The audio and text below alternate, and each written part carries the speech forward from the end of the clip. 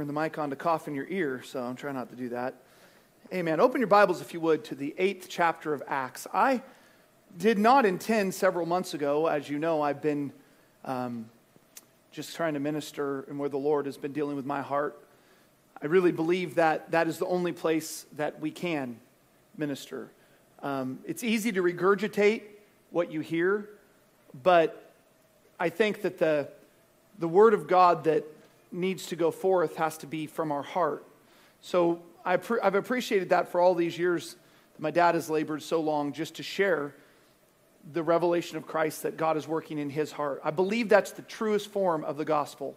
I don't think the gospel is about trying to piece together words and cute phrases and things that make people astounded.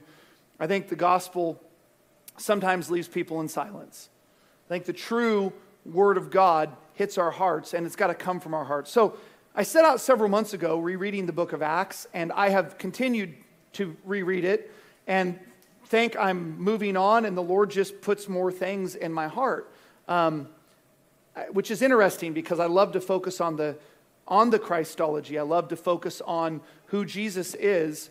But I see the book of Acts, some things Dad, I know, has kind of challenged us to do this, and I've been praying in this way. I know he has too, that we want to be what he intended his church to be. Amen? We agree that's what we're trying to be in this body. We're not trying to be what every other church is. We're not here to criticize what every other church is. Really is irrelevant. We're trying to be that. The book of Acts is the record of what's going on in the early church, so I think we see some things. And recently, I have been encouraged to see some things in a different light. So I want to pick up on this scripture that I read last week, and I want to continue this thought. Or not last week, but last time I spoke. Brother Nathan spoke last week. And so 2 weeks ago, I spoke out of this passage, and this thought still needs to continue, I believe. The Lord put some more things here for me. So verse 36, and as they went their way, they came unto a certain water. And the eunuch said, See, here is water. What doth hinder me to be baptized? And Philip said, If thou believest with thine heart, thou mayest. And he answered and said, I believe that Jesus Christ is the Son of God. I want you to look to chapter 10 now. We're going to skip over Saul's conversion to becoming Paul. And the first verse of chapter 10, I want to read. Am I ringing a little bit out there? Is it okay? Not too loud? Okay. First verse of chapter 10. There was a certain man in Caesarea called Cornelius, a centurion, the band called the Italian band, a devout man, and one that feared God with all his house, which gave much alms to the people and prayed to God always. And he saw in a vision, evidently about the 9th hour, or clearly about the 9th hour of the day, the angel of God coming unto him and saying unto him, Cornelius. And when he had looked on him, he was afraid and said, What is it, Lord? And he said unto him, Thy prayers and thy alms are come up for a memorial before God. Now send men to Joppa and call for one Simon, whose surname is Peter. And I want to read the 47th verse of this chapter. Let's look at the 46th verse. For they heard them all speak with tongues and magnify God. Then Peter answered, Can any man forbid water that these should not be baptized, which have received the Holy Spirit as we have? Lord, I ask you, God, that you would help me to deliver what you have put in my heart. I don't have anything to share tonight. I have nothing that will minister, Lord, but your Spirit does. And so I just pray that you would move in our midst. Help us to understand what you want us to know and cause us to grow by it, Jesus. And we give you the praise. And everybody say amen. I'm going to turn it down just a hair. It feels just a little ringy. So let me slip it down a notch here. That way we're not booming too much. So I believe the emphasis of the book of Acts is overlooked, or maybe a better phrase would be that it's lost in translation. We've heard that term. Things get lost in translation. I know that when I was preaching down in Mexico with Uncle Skip at the Bible school, did that a couple of churches. And what I was trying to say, what cliches and which things would kind of make sense to us in English didn't always translate into Spanish. Their phrases and the way they would say things can be lost just because we talk differently. And so sometimes I think it's difficult. I don't mean to insult any translator or to say that I could do better, but I just think there's some things that possibly have been lost to the ages because of how we have viewed the book of Acts. I've recently been studying some thoughts, and it's really further helped me to see something quite different than what I've always believed the book of Acts to be. And to help me understand what I think Luke was trying to show us in his account of the early church. It's interesting because we know that Luke was not one of the disciples, but he was a physician, and he felt moved and inspired, we would agree, inspired by the Spirit of God to write what he had gathered. Luke seems to me to be one who is gathering from a studious perspective. Being that he didn't experience it, he couldn't be writing from firsthand experience. But I would kind of look at him as though a lawyer who is making a rock-solid case for some subject. So when we look at the book of Luke, it is written from that perspective. Not that he was there, but John has a first-hand perspective, and Matthew and Mark have first-hand perspectives, and they see things a little differently. But Luke is not going to take one person's account, likely, right? Because he is looking and trying to make sure what he is writing is correct. So he has an interesting perspective, and maybe not in any sense to diminish any of the other Gospels or other writers of the New Testament, but possibly Luke may have the least biased perspective within the New Testament writers, because he is simply trying to compile the things that Jesus did and the function that he intended to accomplish in his church. It's what he's seeking to do. So he has no ulterior motive, and he has no reason to write the one that Jesus loved laid his head on Jesus' chest, because he wasn't that guy. So you just have a little different perspective. I wanted to set that up.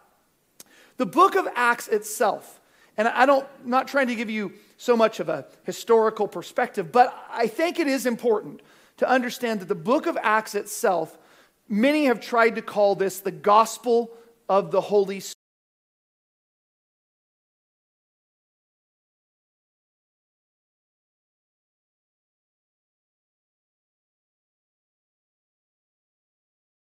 The account of the Holy Ghost. And then they will say, we are the 29th chapter of Acts. In fact, if I remember correctly, before my time, there was a group of singers called Acts 29, or the 29th chapter of Acts, I think. It was around that weird hippie folk music thing that was going on. But so some have tried to call this Acts, which we see, the title being something different, but have tried to call it the gospel of the Holy Ghost.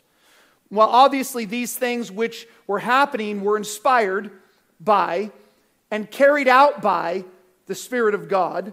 That's clear and obvious, and we would make no argument with that. Luke was more concerned with defending the Spirit, because the Spirit was not the point of controversy. There was no question that the Spirit of God was the function of the early church. So Luke was not as consumed with trying to defend that it was the Spirit of God who was doing this, as much as he was trying to recognize that the controversy of the early church was about Jesus.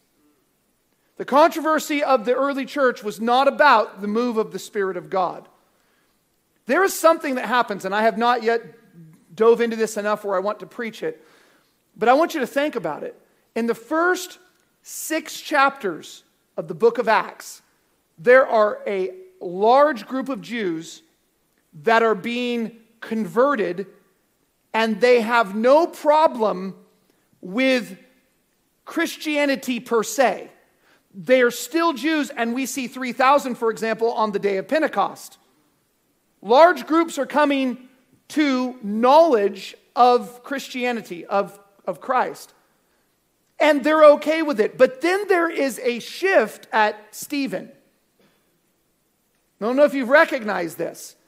And there becomes a huge movement back away from Christianity. They are living side by side. In fact, we can see Peter and John are going to the temple when they see the man, they say, silver and gold have I none. They're accepted in the temple still, right? That makes sense? But then something happens in about Acts 6 where this is no longer acceptable. What's happening now is they're being kicked out of the synagogues. In fact, they ultimately are driven out of Jerusalem altogether, which is why Philip lands in Samaria and preaches to a eunuch from Ethiopia. What is the transition?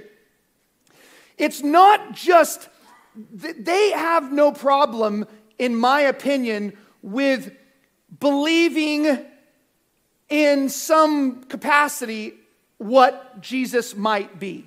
They don't have a huge problem with seeing him as some sort of a martyr. But there is an issue when Stephen begins to identify who this Jesus is. This is the controversy that happens. The idea that God would come and speak to the Jews and minister to the Jews and people should repent has been going on for years. But something happens at Stephen that not only causes them to stone him, but the result, in my opinion, of Stephen's message influences a young man named Saul who stands there holding the coats that we find in chapter 8. He is so upset about Stephen's message that he begins to ravage the Christian church. Something's changed. Something has shifted. And the controversy is not over whether God's Spirit moves among the Jews. The controversy is not over whether God's Spirit moves among the early church. The controversy is over who Jesus is.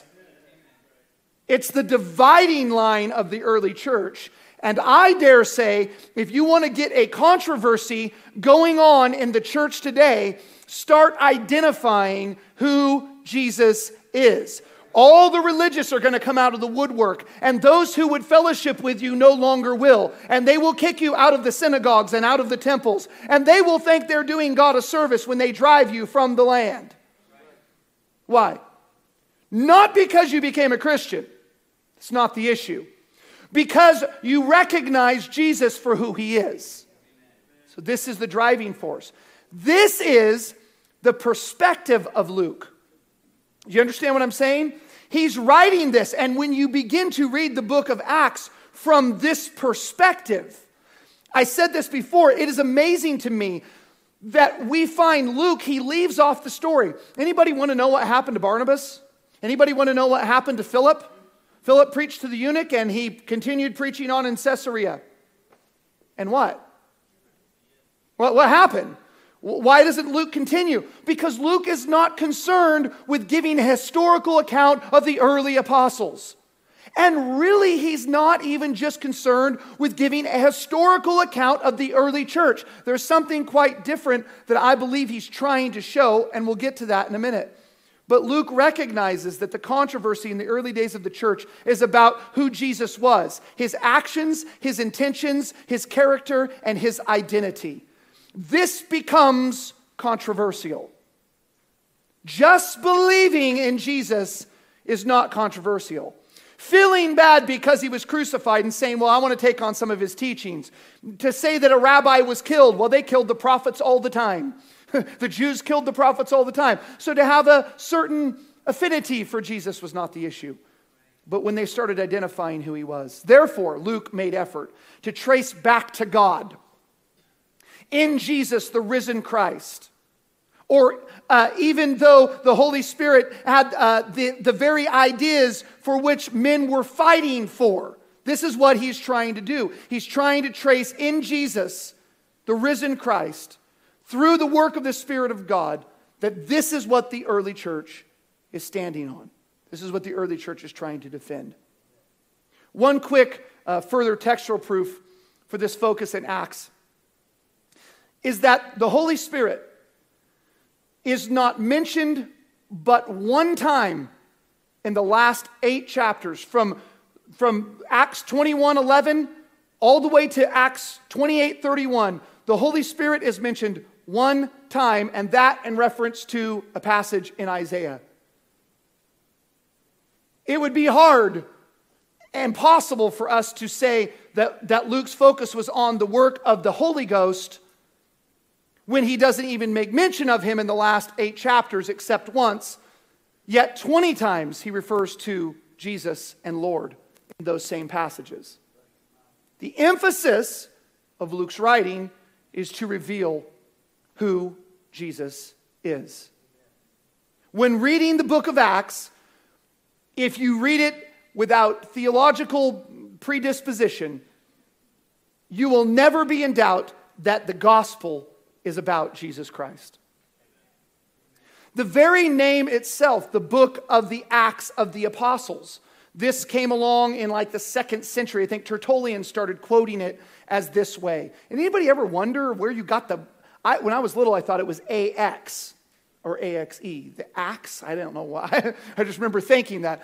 Where do we get the term Acts? ACTS. Well, it came along a few centuries later. Certainly Luke didn't title it Acts. And they associated this title to be the Acts of the Apostles. And that title itself is misleading. It supposes that Luke, inspired by the Spirit of God, wrote this book so that we could know what the apostles did in the early church. But I don't think this was his intention, as I've already said. I think that it is very clear, and the very fact that he points out some of the major flaws of the apostles, that if I was writing the book of Acts, I would have left out. If I'm trying to report what great men the apostles are, I would not have included some of the things that we see in the book of Acts, right? When you write my epitaph, hopefully you don't put on my tombstone my failures. And Luke records them. Why? Because his emphasis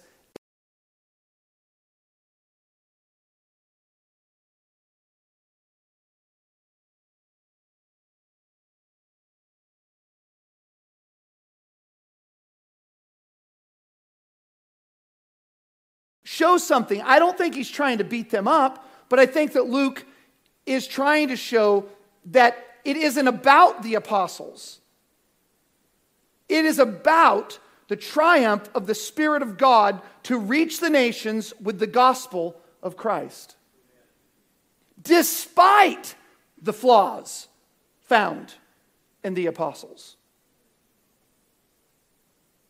Despite the mishaps, despite the prejudices that these men had, the gospel was carried to the nations because it was commissioned by the Lord himself.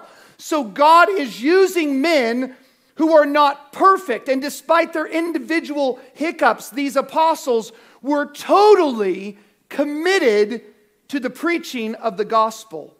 And undoubtedly committed, even to death, that the message of Christ must be preached. The reason why I emphasize this, and I've been saying this for weeks, please understand me, I think you do. I am not trying to demean the original apostles. In no sense. I would say they are the greatest men to maybe ever walk the planet. Certainly much more holy and godly than me. But there is included in this text their failures. Because it is important for us to understand that the gospel is not carried by perfect men. The gospel is carried by hungry men. The gospel is carried by devoted men and women. The gospel is carried by people who are passionate concerning Christ. But it is not carried by people who are without flaw. And I think that we misunderstand that. Has anybody been guilty of that? Has anybody looked at these guys and you go, oh my goodness, I mean, who am I to preach the gospel? And that is true. What is man that thou art mindful of us? But I can tell you that as far as I know, and you might have a secret we don't know, but none of you have murdered anybody in the name of the Lord. Yeah, we look at the apostle and we say, what a great man he is. He is a great man because of his zeal for Christ, not because of his perfect and impeccable character beyond any scrutiny or judgment. And I want to emphasize that because what makes them different from us is important. I don't see these revelations concerning their failures and their attitudes that were not right as reasons to malign or distrust them. In fact, I see quite the opposite. I see in them that they were men which loved the Lord so deeply that he used them to carry his gospel despite their flaws while he was perfecting himself in them. I'm not a finished work, I hope.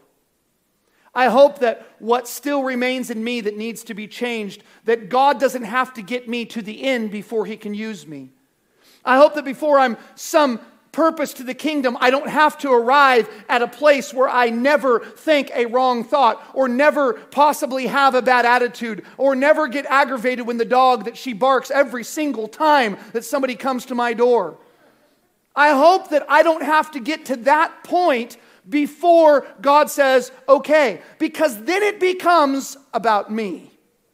Now, again, we're all home folk, and I know you understand what I'm saying.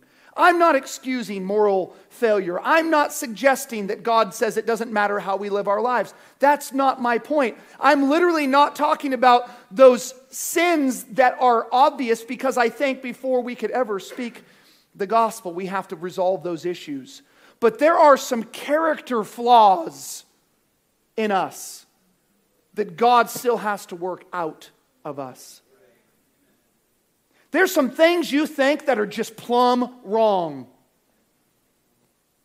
They're just wrong from the very outset, and we defend them and we think we're right. And I can give you examples. All we have to do is look at Acts 10, what we're going to read, and we can see that Peter is 100% wrong about how he sees Gentile people.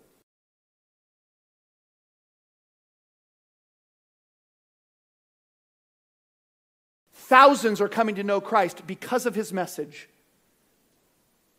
Is it okay? No, because he's going to be confronted and God's going to work it out of him. But God is going to, in the process of working this out, and what we see in Peter, what separates these men? I wrote this down. What makes them so different from us is not that they were perfect men, but that they were willing to change when confronted by the Spirit of God.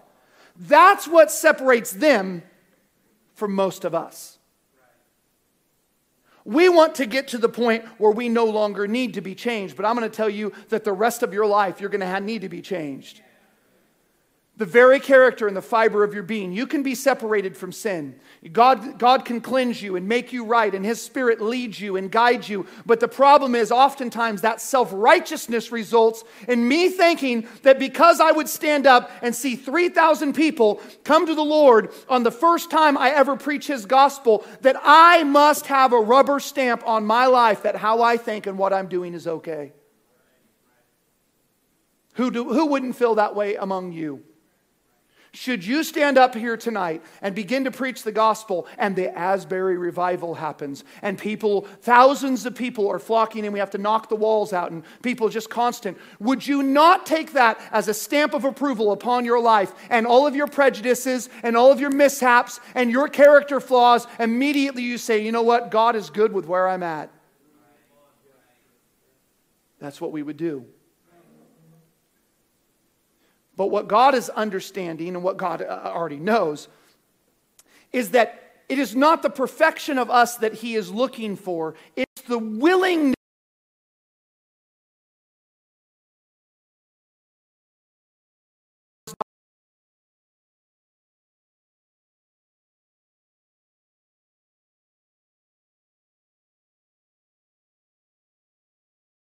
What you are saying. I have no precious pigs. I have no golden calves. There is nothing in my life that is untouchable. If you need to change this in me, then change it in me. I'm willing to let it go. I'm operating in what I know. Peter is a mighty man of God, and he is full of prejudice. He is absolutely full of prejudice. I'm not excusing racism. I think racism is an awful thing. I'm not suggesting that people who are racist are hearing the spirit of I'm not trying to make a case for that. But what I am suggesting to you is Peter was raised a certain way, and he was in a process of being brought out of that mindset, and it took some time in his life. But Peter was committed to Christ more than he was committed to the things that he believed. And I think this is what separates them from us. This willingness made them useful. This willingness made them too mature. And this willingness is what is making them holy. Their holiness didn't make them holy. Their acting a certain way, doing a certain thing, separating from certain things did not make them holy. The submission to the Spirit of God is what makes you holy. Abraham believed God, and it was accounted unto him as righteousness. It is the response to the Word of God that makes you holy. It is not what you put on. It's not what you take in your mouth. It's not what you surround yourself with. Now, again, we can go all kinds of weird ways. I'm not even going to cover it because you understand what I'm saying. But it is not that we live in a monastery that makes us holy. It's our submission to the voice of the Lord that makes us holy. The major theme here in the book of Acts is the triumph of the gospel of Christ, as it breaks down the prejudices and the barriers of religion and race and nationalism. I want to use these two accounts tonight that we read in the book of Acts in 8 and 10 to further evidence what I'm trying to express to you tonight. Let's contrast the joy in Philip and the reluctance in Peter as they encounter the gospel being delivered to the Gentiles. I'm not going to take a bunch of time because we covered Philip 2 weeks ago and his joy and his willingness and his readiness to respond. But I do want to revisit it for a second, because Luke takes his time to give us details. I don't know if you picked it up, but in Acts 10 there in the early verses it says, and it was evident at the 9th hour. Why in the world would it matter what time it was? Anybody ever thought that? Does God only speak at the 9th hour? It would be like 3 o'clock in the afternoon. So man, if we want to hear God, we got 3 o'clock in the afternoon. That's the time. No, I don't think it's that. But Luke painstakingly gives details, and I think it's because he's trying to reveal something to us. The Spirit spoke to Philip and says, "Go meet an Ethiopian," in chapter 8. And he immediately arose and went to the Ethiopian. He leaves the revival, and it says that he responded. Just immediately, he just went. But I want you to look at Acts chapter 10, verse 3 and verse 9. I just want to read these to you. He saw in a vision evidently or clearly about the 9th hour of the day, an angel of God coming to him, saying unto him, Cornelius. Verse 9. On the morrow, as they went on their journey, they drew nigh unto the city. Peter went up on the housetop to pray about the 6th hour. Time frame. Look at verse 23 and 24. Then called he them in and lodged them. And on the morrow, Peter went away with them, and certain brethren from Joppa accompanied him. And on the morrow after that, they entered into Caesarea, and Cornelius waited for them, and had called together his kinsmen and his near friends. The servants of Cornelius left his house about 3 o'clock in the afternoon and arrived at Peter is staying with Simon the tanner in Joppa, At that location, they arrived there around noon the next day. It took them 21 hours. I don't know if they stopped and slept. I don't have a clue. But this was so pressing and so important that upon receiving this vision and the word of the Lord from this angel, Cornelius sends his best servants to go immediately and to get Peter, and he calls to him all of his kinsmen, all of his family. This is vital. He feels like we've got to hear what God told me to do this, I'm going to do it. So he sends them out. But Peter has little motivation to hurry to this meeting with a Gentile. Can you see it? Peter said, hey guys, I know you left at 3 o'clock yesterday. I don't believe they probably traveled all the way through the night, but they may have. I know you left there, but I know it's only noon right now. But I think it's probably best that we leave tomorrow. There's clearly an ulterior motive to what Peter is doing, because he takes the time to go around and gather to himself character witnesses to go with him before he dares step foot in the house of a Gentile. He waits to set out until the next day. And then the day after that, they arrive at Cornelius' house.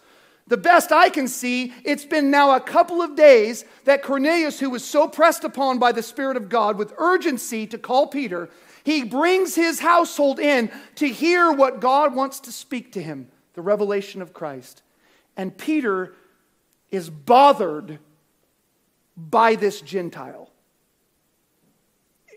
It's just not something he wants to do.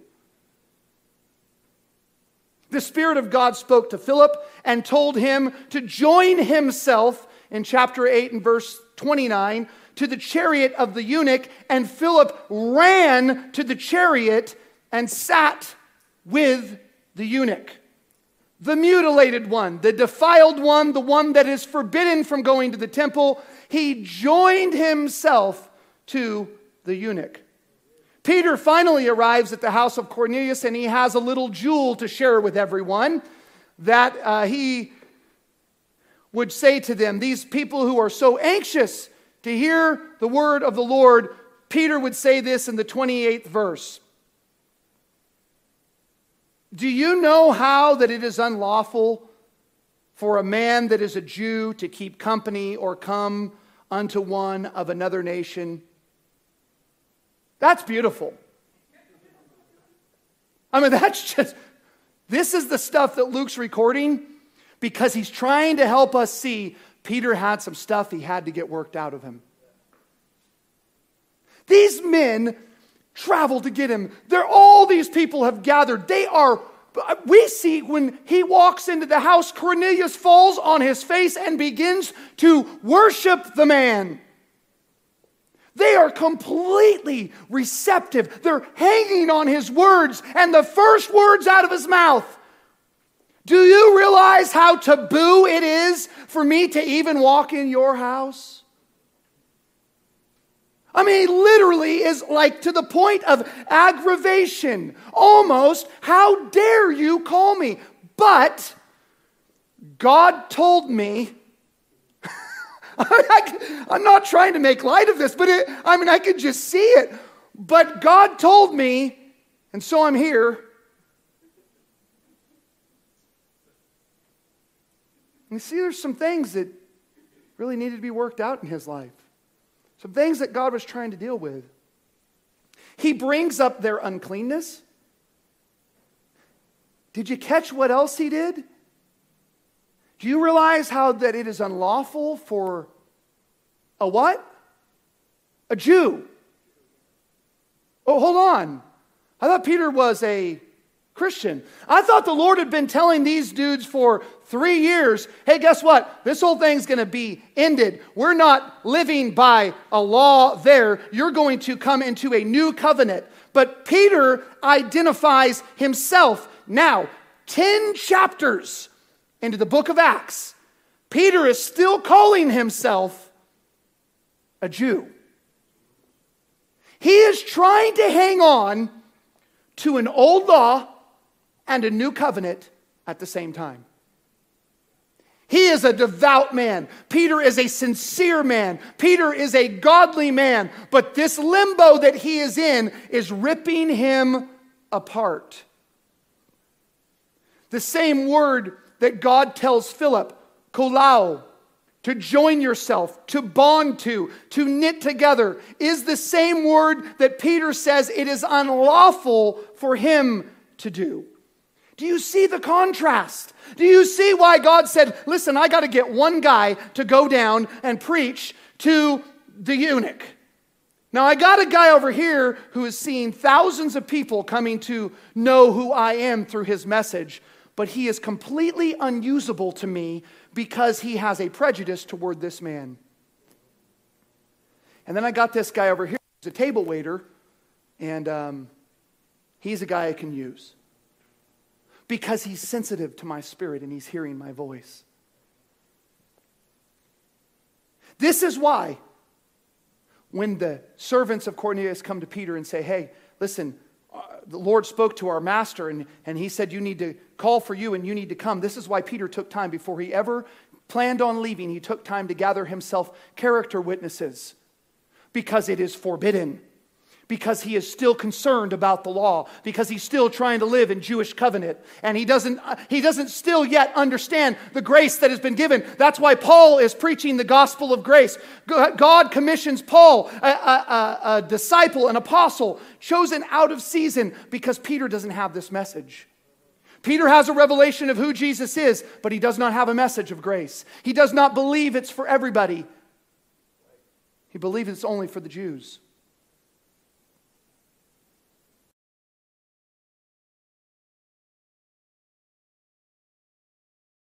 He is interacting with the Gentiles. He has taken men with him to say, listen here, man, we had no intentions of eating with any Gentiles, but God told me I had to go, and Chris and Dustin and Isaac and Austin went with me, and they can verify this was nothing I wanted to do. Do you understand what's going on here? This is what's happening.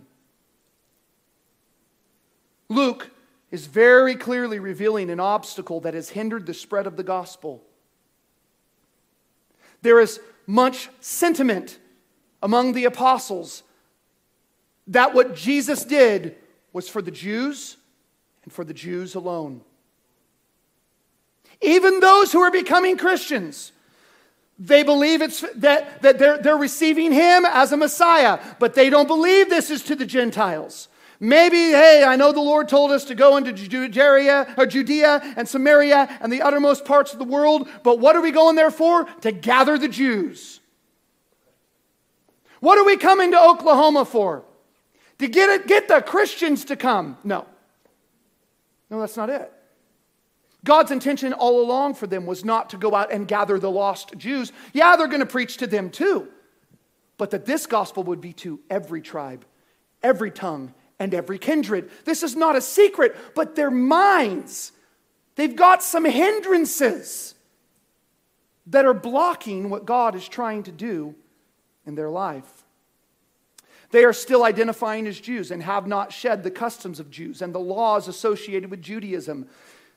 They are trying to function in a dualistic system where they live by laws and by grace, by the old system and by the new, by sewing a new cloth on an old garment, and they are trying to pour new wine into old wineskins.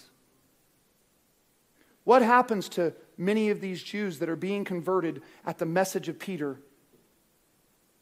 They're pouring the new wine of the new covenant into an old system. But when that new wine begins to reveal who Christ is, it ruptures the old wineskin. And these same people who are coming to faith are abandoning faith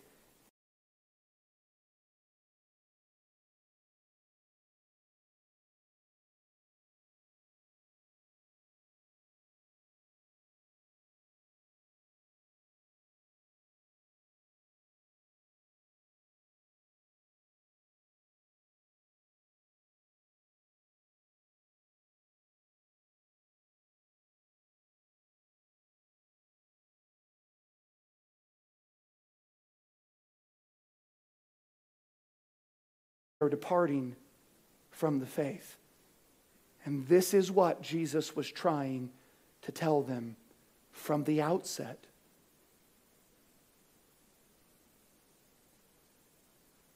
People will say that Peter opened the door to the Gentiles. Has anybody heard that?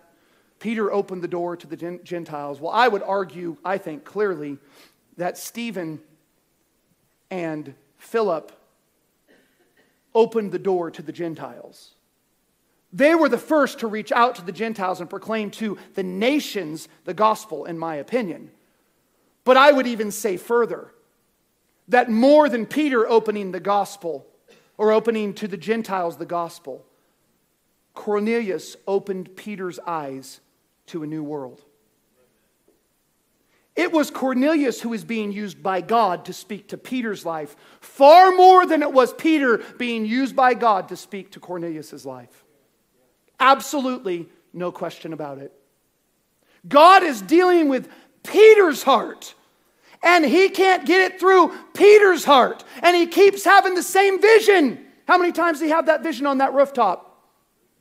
3 times, and I'm not sure he would have got it then. But some knock comes at the door, and there's a call from a Gentile in Caesarea to come down and talk to them about Jesus. And he still doesn't get it. The prejudices that have been so ingrained in the Jewish apostles toward other nations was clearly restricting them from the commission of the Lord to make disciples of all nations. I want you to look at verse 34. Then Peter opened his mouth, and you all know this story, so you can go back and reread it, but just for the sake of time, I'm skipping through it quickly. Then Peter opened his mouth and said, "Of a truth, I perceive that God is no respecter of persons." Let me give you a time frame by this verse itself. This is not, hey, a couple of days ago when I was sitting in Joppa on the roof of Simon the tanner's house, God began to reveal to me that he is no respecter of persons. That's not really the verb that is being used here. But what is being used here is Peter is, it's just now dawning on me. He doesn't even get it the whole time he's coming. And now Cornelius begins to share with him that what God is saying and that he's trying to receive from him. And Peter says, I got a funny story to tell you here. It's just now beginning to dawn on me that God is no respecter of persons, but to every nation, tribe, and tongue, that he is calling all men unto him. It's really a beautiful thing. I'm beginning to see at this moment something that I have not understood. This is where I want to honor Peter. Are you, and this is what, I'll get there in a second, but I want to ask you this question now and I'll ask it to you again. Are you in a position where you are willing to allow God to speak to you in such a way that things that have been ingrained in you and things that you think are fine and attitudes and actions and lifestyle and all of these things that you excuse and believe to be okay, are you in a position where when God speaks to you today that he wants to change some things in you, are you in a position to say, I perceive that God is trying to change something in me? Or are you in defense of your current position? And we see this happening over and over in the book of Acts. This same issue of circumcision is going to come up for 4 more chapters. We're not talking about 4 more days, guys. We're talking about years and years and years. The account of the book of Acts is probably over a 30-year period. There is a word that I want to pick up on, and I'm wrapping up, that I would encourage you to think about as you read Acts. It is the word kolutos. And the word means hindered. It means to hinder. This is the word that is used by the eunuch when he asks, "What prevents me? What hinders me?" Peter uses this same word when he asks those who he has brought with him as character witnesses to Cornelius' house. He's not asking Cornelius' family, "Hey guys, why can't Cornelius get baptized?" But he is looking to his fellow Jews that have come with him to bear witness about what's happening, and he says to them, "Is there anything that hinders this man from being baptized?" Again, ridiculous to make baptism this point of salvation. It clearly is not. For one, they have already been filled with the Spirit of God, which you cannot do without a salvation process in your life. Pastor's the only one who said amen. Y'all better say amen right there. You cannot come to the Lord and speak in tongues, which we are not emphasizing, but this evidence to Peter that what was happening in them was the same thing that happened in Acts 2, when he begins to preach this message, Acts 2 and 3, and people are being converted. This exact same encounter. It wasn't so that others could know. It was so that Peter could see that this same God was working by his same Spirit in the lives of Gentiles, the same as he was in the lives of Jews. But he looks around after this, and he asks this question to the men that have come with him: "Is there anything that hinders this man from being baptized?" They could come up with nothing. While they really were still apprehensive about the whole thought, they could come up with nothing. Chapter 11 gives us a beautiful insight of what Peter already knew was coming, which is why he took men with him. Because when he gets back, after having visited a Gentile, the circumcision party, we got the Republican Party and the Democrat Party. Well, they had the circumcision party. These are not just Jews. These are Christian Jews. And the circumcision party, which is made up of Christians, contends with him about how dare he eat with Gentiles. This is again why he brought the guys with him, to verify what his intentions were and what had happened. And Peter ultimately uses this same word in Acts 11 and 17, where he says, "If I did not go and speak to these Gentiles the message of Christ, then I would have hindered God."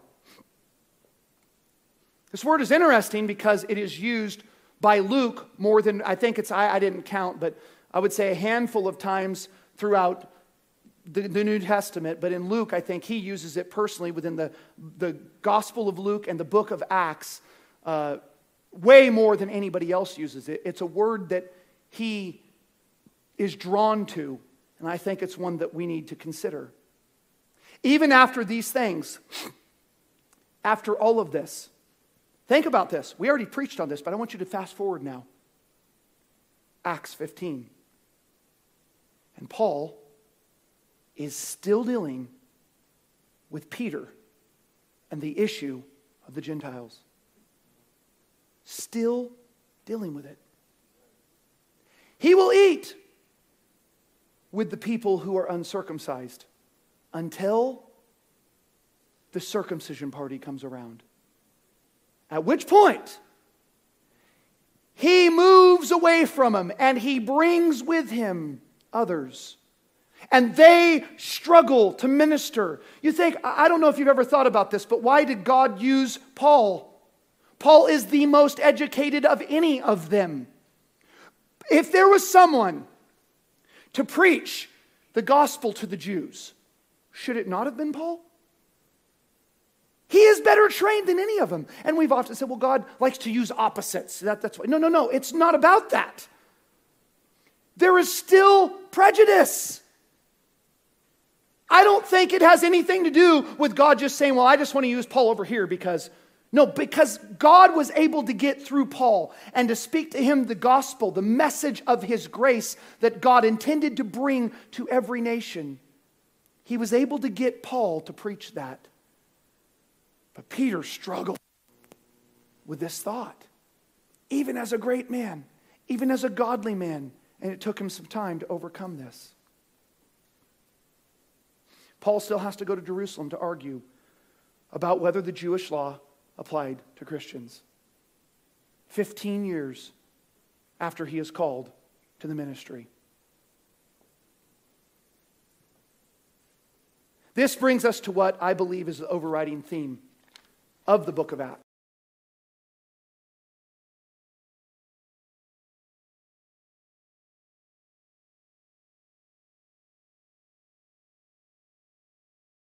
Dwelt 2 whole years in his own hired house and received all that came in unto him, preaching the kingdom of God and teaching those things which concern the Lord Jesus Christ with all confidence, no man forbidding him.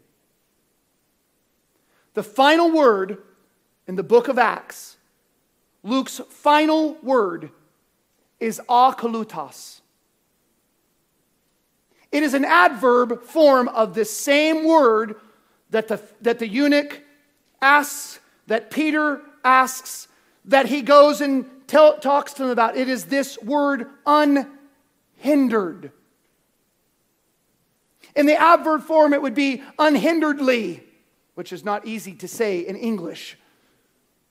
Without hindrance. I just think it's beautiful, and I don't think it's coincidence that the final word of the book of Acts really is what I believe to be the theme of the book of Acts. He was teaching all things concerning the Lord Jesus Christ. And who was he teaching it to? Paul was teaching to the Jews. No. Paul was teaching to the Christians. No. To the Romans. No. To the Ephesians. No. To any that would come unto him. This final word, without hindrance. Luke gives the culmination of the book of Acts, and it is this, that the Spirit of God had triumphed over prejudice, over the racism, over the nationalism, and that the gospel was available to the hungry. This is the focus of everything that is written. When you go home and read the book of Acts, when you look at this, I want you to think about it from this perspective from now on.